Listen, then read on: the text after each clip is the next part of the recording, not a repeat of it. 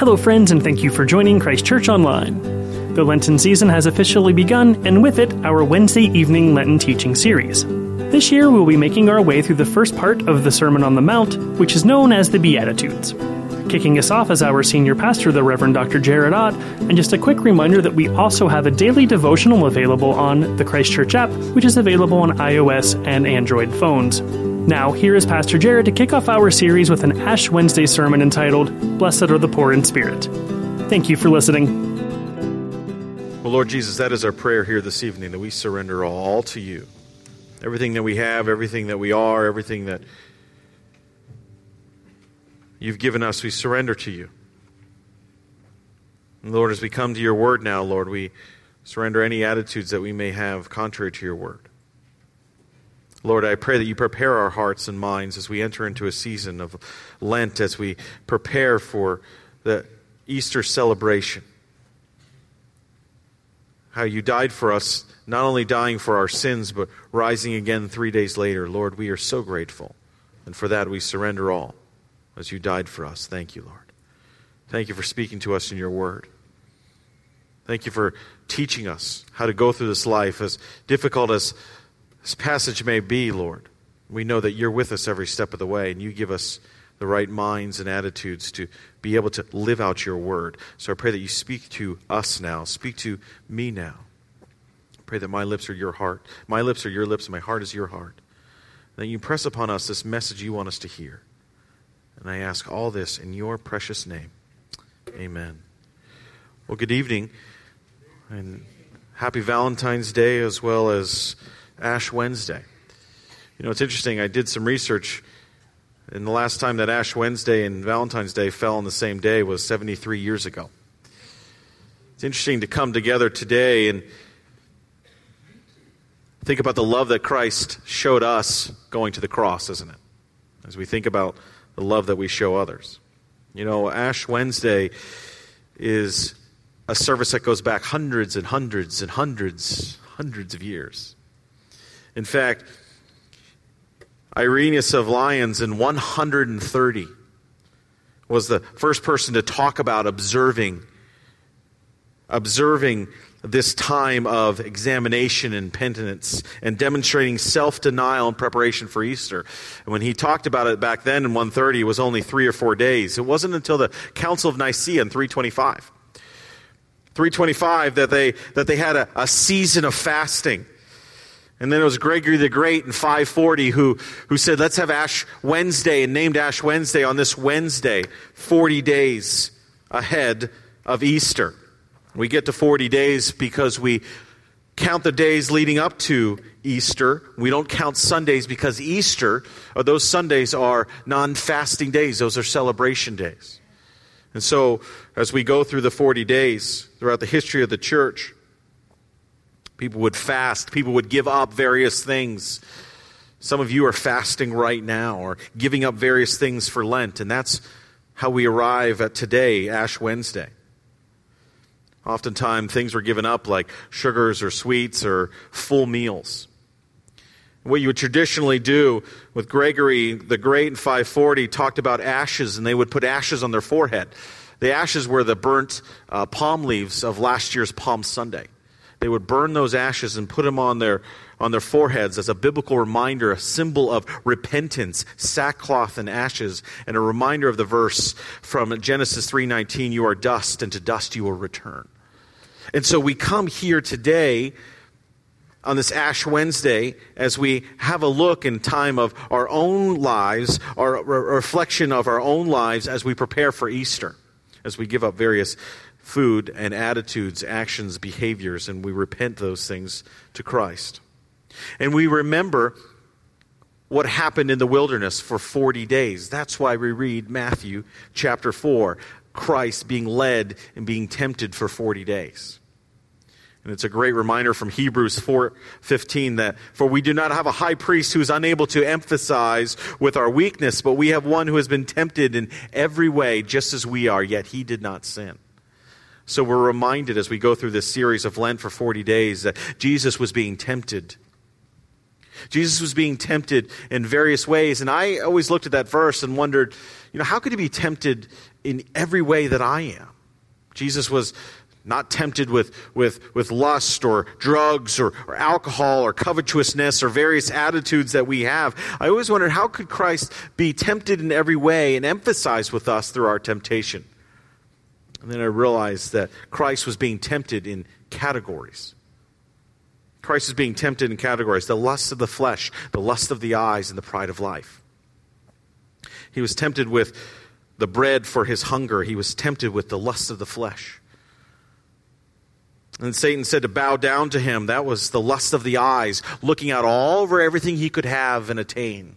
Lust of the eyes. Then the pride of life.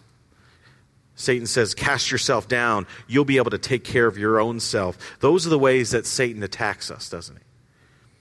First of all, by distrusting the providential care of God.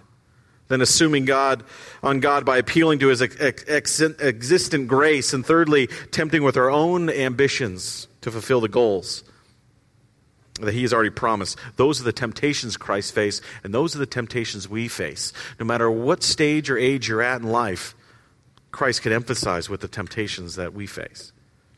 And so we remember this Ash Wednesday. That's why we come here together today. And we come and we remember and we reflect a tradition that dates back hundreds and hundreds of years. But it's not just a tradition. It's really a time of reflection. It's interesting. I grew up in a church, many of you grew up in a church that always had Ash Wednesday. I grew up in a church that never had Ash Wednesday. In fact, I had never even heard of Ash Wednesday until I came to Christ Church 20-some years ago. And I had to ask Deb, my wife, I said, Deb, I'm not sure what's happening here. And so don't take it for granted that you've been part of this, because one of the things I've come to love and appreciate is the fact that it really is a preparation for us as we approach Lent. And many of us give up certain things for Lent. My hope and desire and prayer is that as we look at the Sermon on the Mount, that we give up certain attitudes. You see, when we do self-examination, it's not just about giving up various things in life, physical things, but there are certain attitudes that we have, that we carry, that we also need to present before the Lord, ask for forgiveness of those, repent of those attitudes that we have that are contrary to God's word, and ask him to put in us the right attitude. That's why David said in Psalm 51, create in me a clean heart, O God. Create in me a clean heart, O God. Do not cast me from your presence or take your Holy Spirit from me. Restore unto me the joy of your salvation and grant me a willing spirit to sustain me. Psalm 51, a powerful prayer that we read for Ash Wednesday as we reflect on those attitudes and actions that we have as we approach Lent. And so this year, as we come to the next number of weeks, I decided to look at beautiful attitudes, the Sermon on the Mount, one of the most challenging passages of Scripture that you're going to come through. And I thought, it's wonderful for us as a church to be able to look at these in depth by various speakers and preachers who are going to dive into this over the next few weeks. One of the most difficult passages of Scripture, because they often seem contrary attitudes, that we would be blessed if we're mourning, or blessed if we're poor in spirit, or blessed if we're persecuted. But those are the right attitudes we are to have. And that's what we're going to look at over the next few weeks. As Jamie already talked about, Jason Burt and Dr. John Guest will be here with us, and Matthew Rivers and Dr. Lori Thompson from Trinity Seminary and Tom Lemon from Word FM. Men who I know and trust that can take these passages and unpack them and dive into them. This will not be an easy sermon series that we approach. But I know it'll be powerful, because these are words that God's given us, attitudes that we need to have. And so my hope and prayer is that we go through these over the next few weeks, that we examine our own lives and those certain attitudes that we have. And that's where we come to Matthew 5. It is interesting that Jesus in Matthew 4, Jesus goes to the wilderness, and we reflect on those 40 days. And then he goes on in Matthew 4 and picks the disciples, starts preaching, and then as the crowds gather, then Jesus gives us the Sermon on the Mount in Matthew 5. It's a great tie-in to what happened in the desert, in the wilderness when he's being tempted. And now he says, hey, here's the attitudes that you need to have. Well, what's wonderful, again, is that as these attitudes are difficult, are challenging, Christ can emphasize with us why? Because he's been tempted in every way. And that's where we come to Matthew chapter 5. The Sermon on the Mount. Beautiful attitudes, the Beatitudes. There's 8 of them. We've condensed and combined a few over the next few weeks because some of them we can put together. But we're going to unpack these in detail. Matthew 5, chapter 1 says this, "Now when Jesus saw the crowds, he went up to the mountainside and sat down, and his disciples came to him, and he began to teach them. He said, 'Blessed are the poor in spirit, for theirs is the kingdom of heaven.'" As mentioned, there are 8 Beatitudes. The poor in spirit. Blessed are those who mourn. Blessed are the meek or merciful. Blessed are those who hunger and thirst for righteousness. Blessed are the merciful. Blessed are the pure in heart. Blessed are the peacemakers. And blessed are those who are persecuted for the sake of righteousness. Now, as we look at these attitudes over the next few weeks, we often wonder, how could it be a blessing to go through those things? That's often why many pastors or churches would maybe not want to touch on these subjects, because they are deep subjects. But I know the folks at Christ Church want to go deep. They want to unpack these and understand, how could we be blessed? And blessed is the word for the state of happiness or bliss. How could we have those things? How could we be happy by having those certain attitudes? You have to understand, blessedness is the characteristic of God. And it can be a characteristic of men only as they share in the nature of God.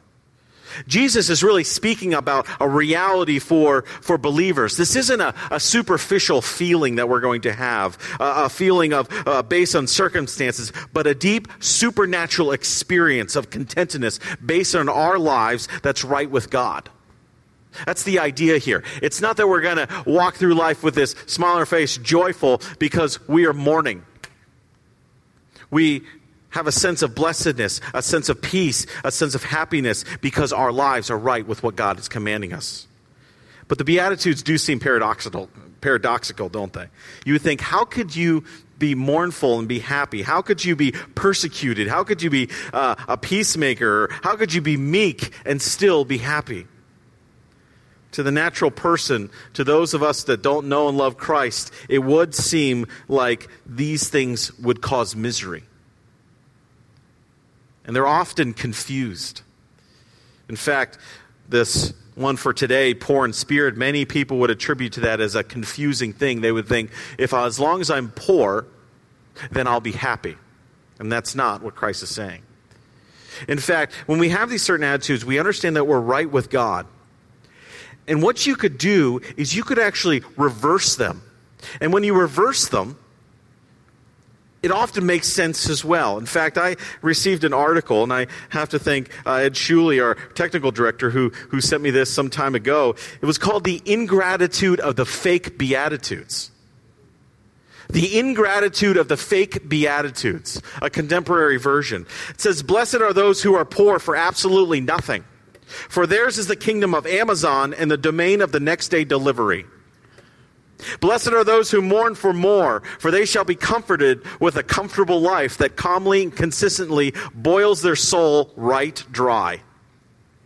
Blessed are those who put themselves first, striving to be great instead of ever being second to anyone, because what really matters is to be great for this vaporous nanosecond, even if that means being dead last for all eternity.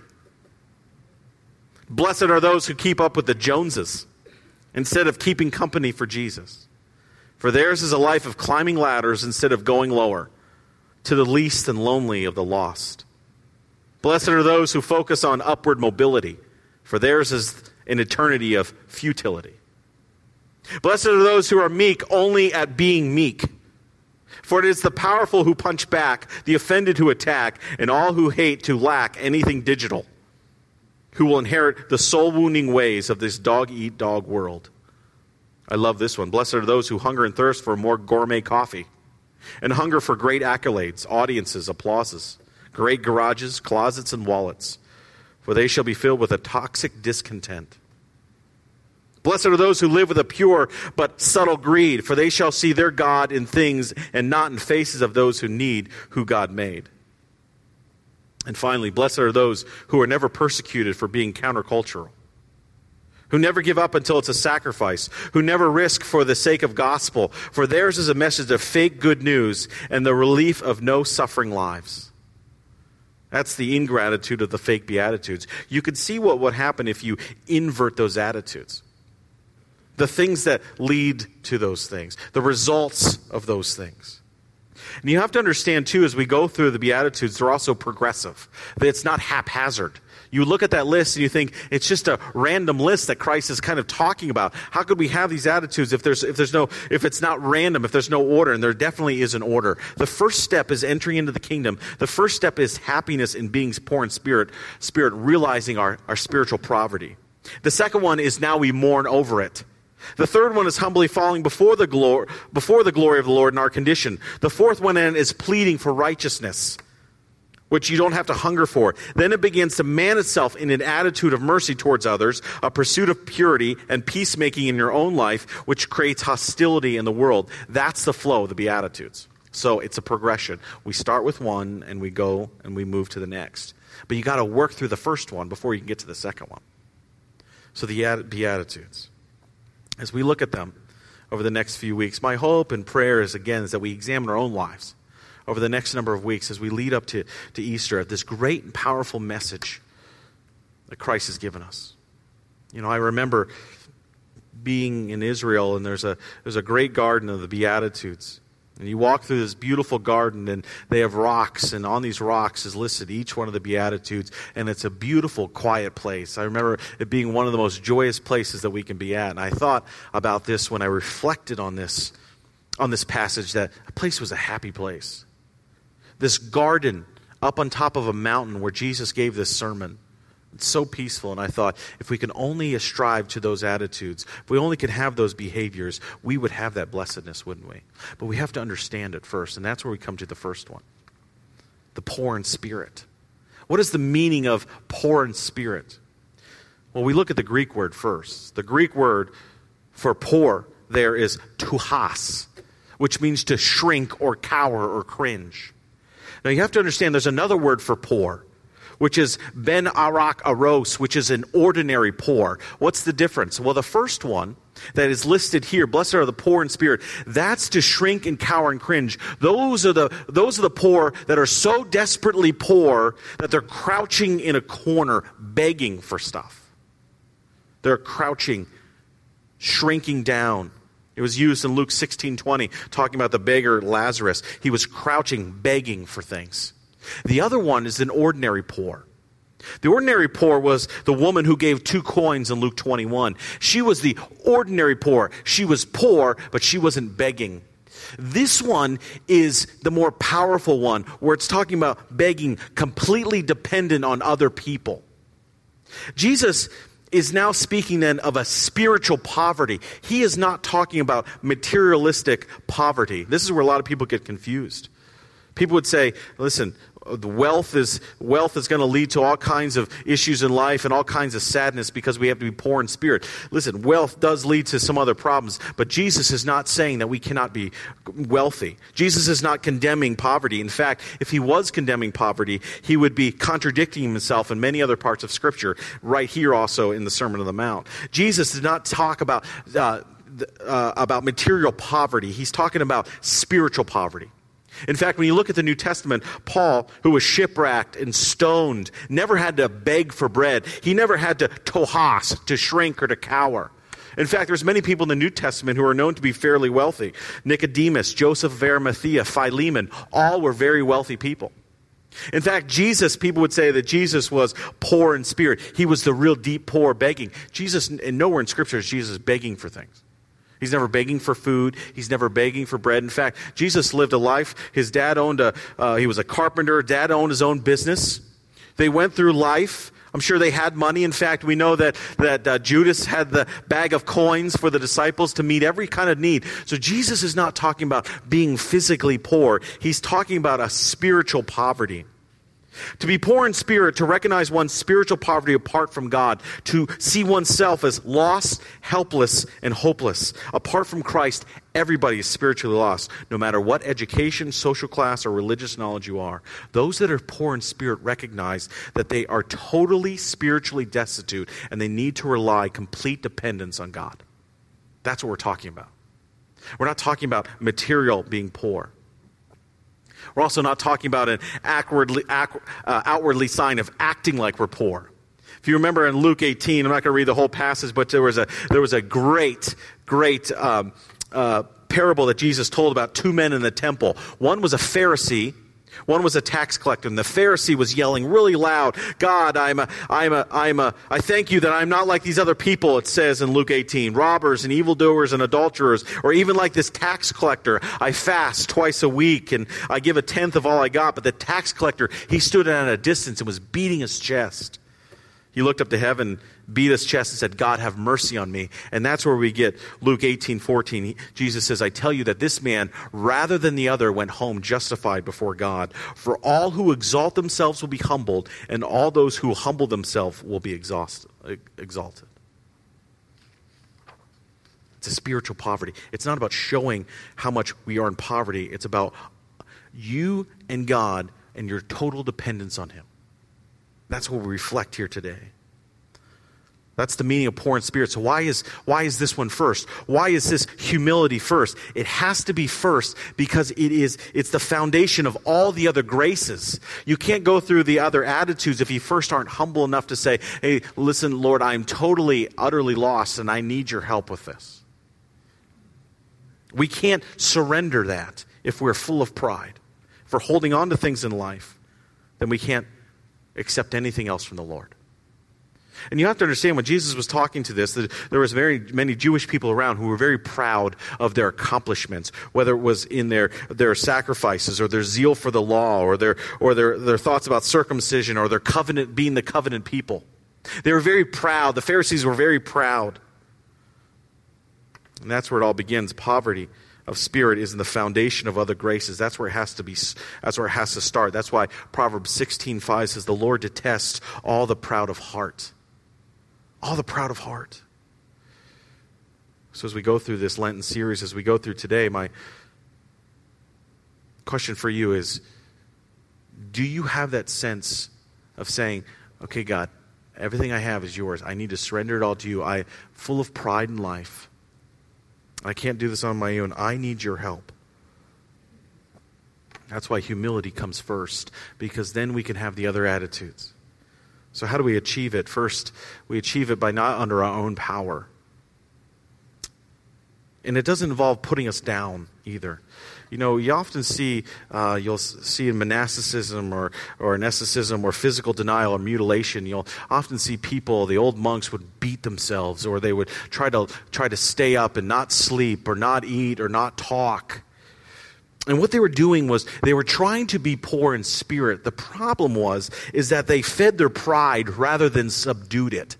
They were trying to show themselves that they were being poor in spirit. And they were self-imposed efforts are enemies of humility. So when you're beating yourself and trying to show people that you're poor in spirit, you're actually showing that you're being more prideful. And so it's contrary to humility.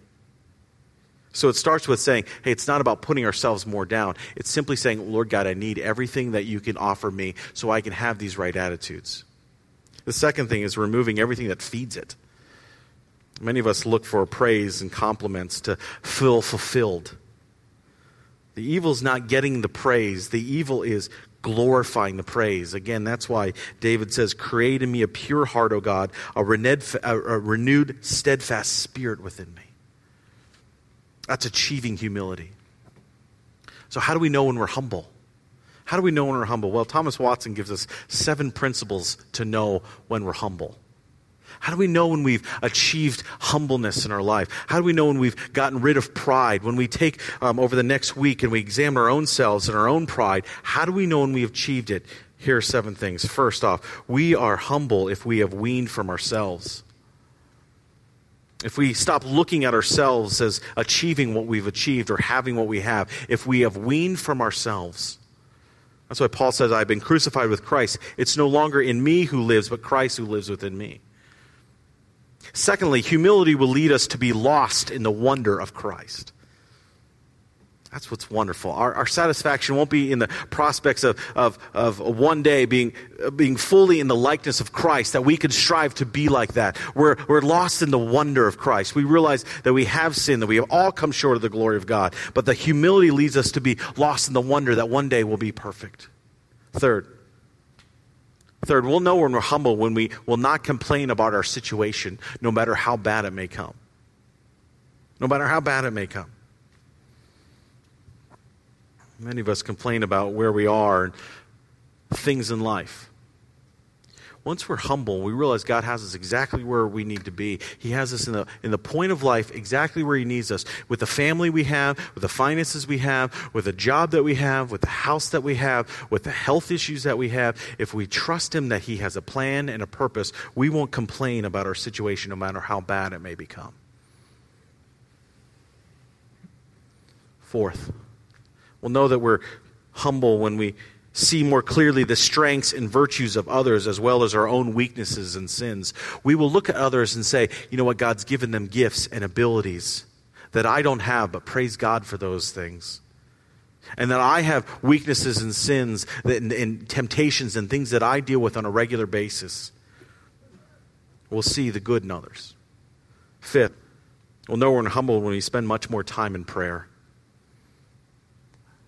When your prayer life becomes just as powerful, when your prayer life exceeds all, and we're praying regularly, we'll know that we become humble because we realize everything we do and say and need, our actions, we need God's help through them. Sixth, we'll know we're humble when the Word of God will be our standard.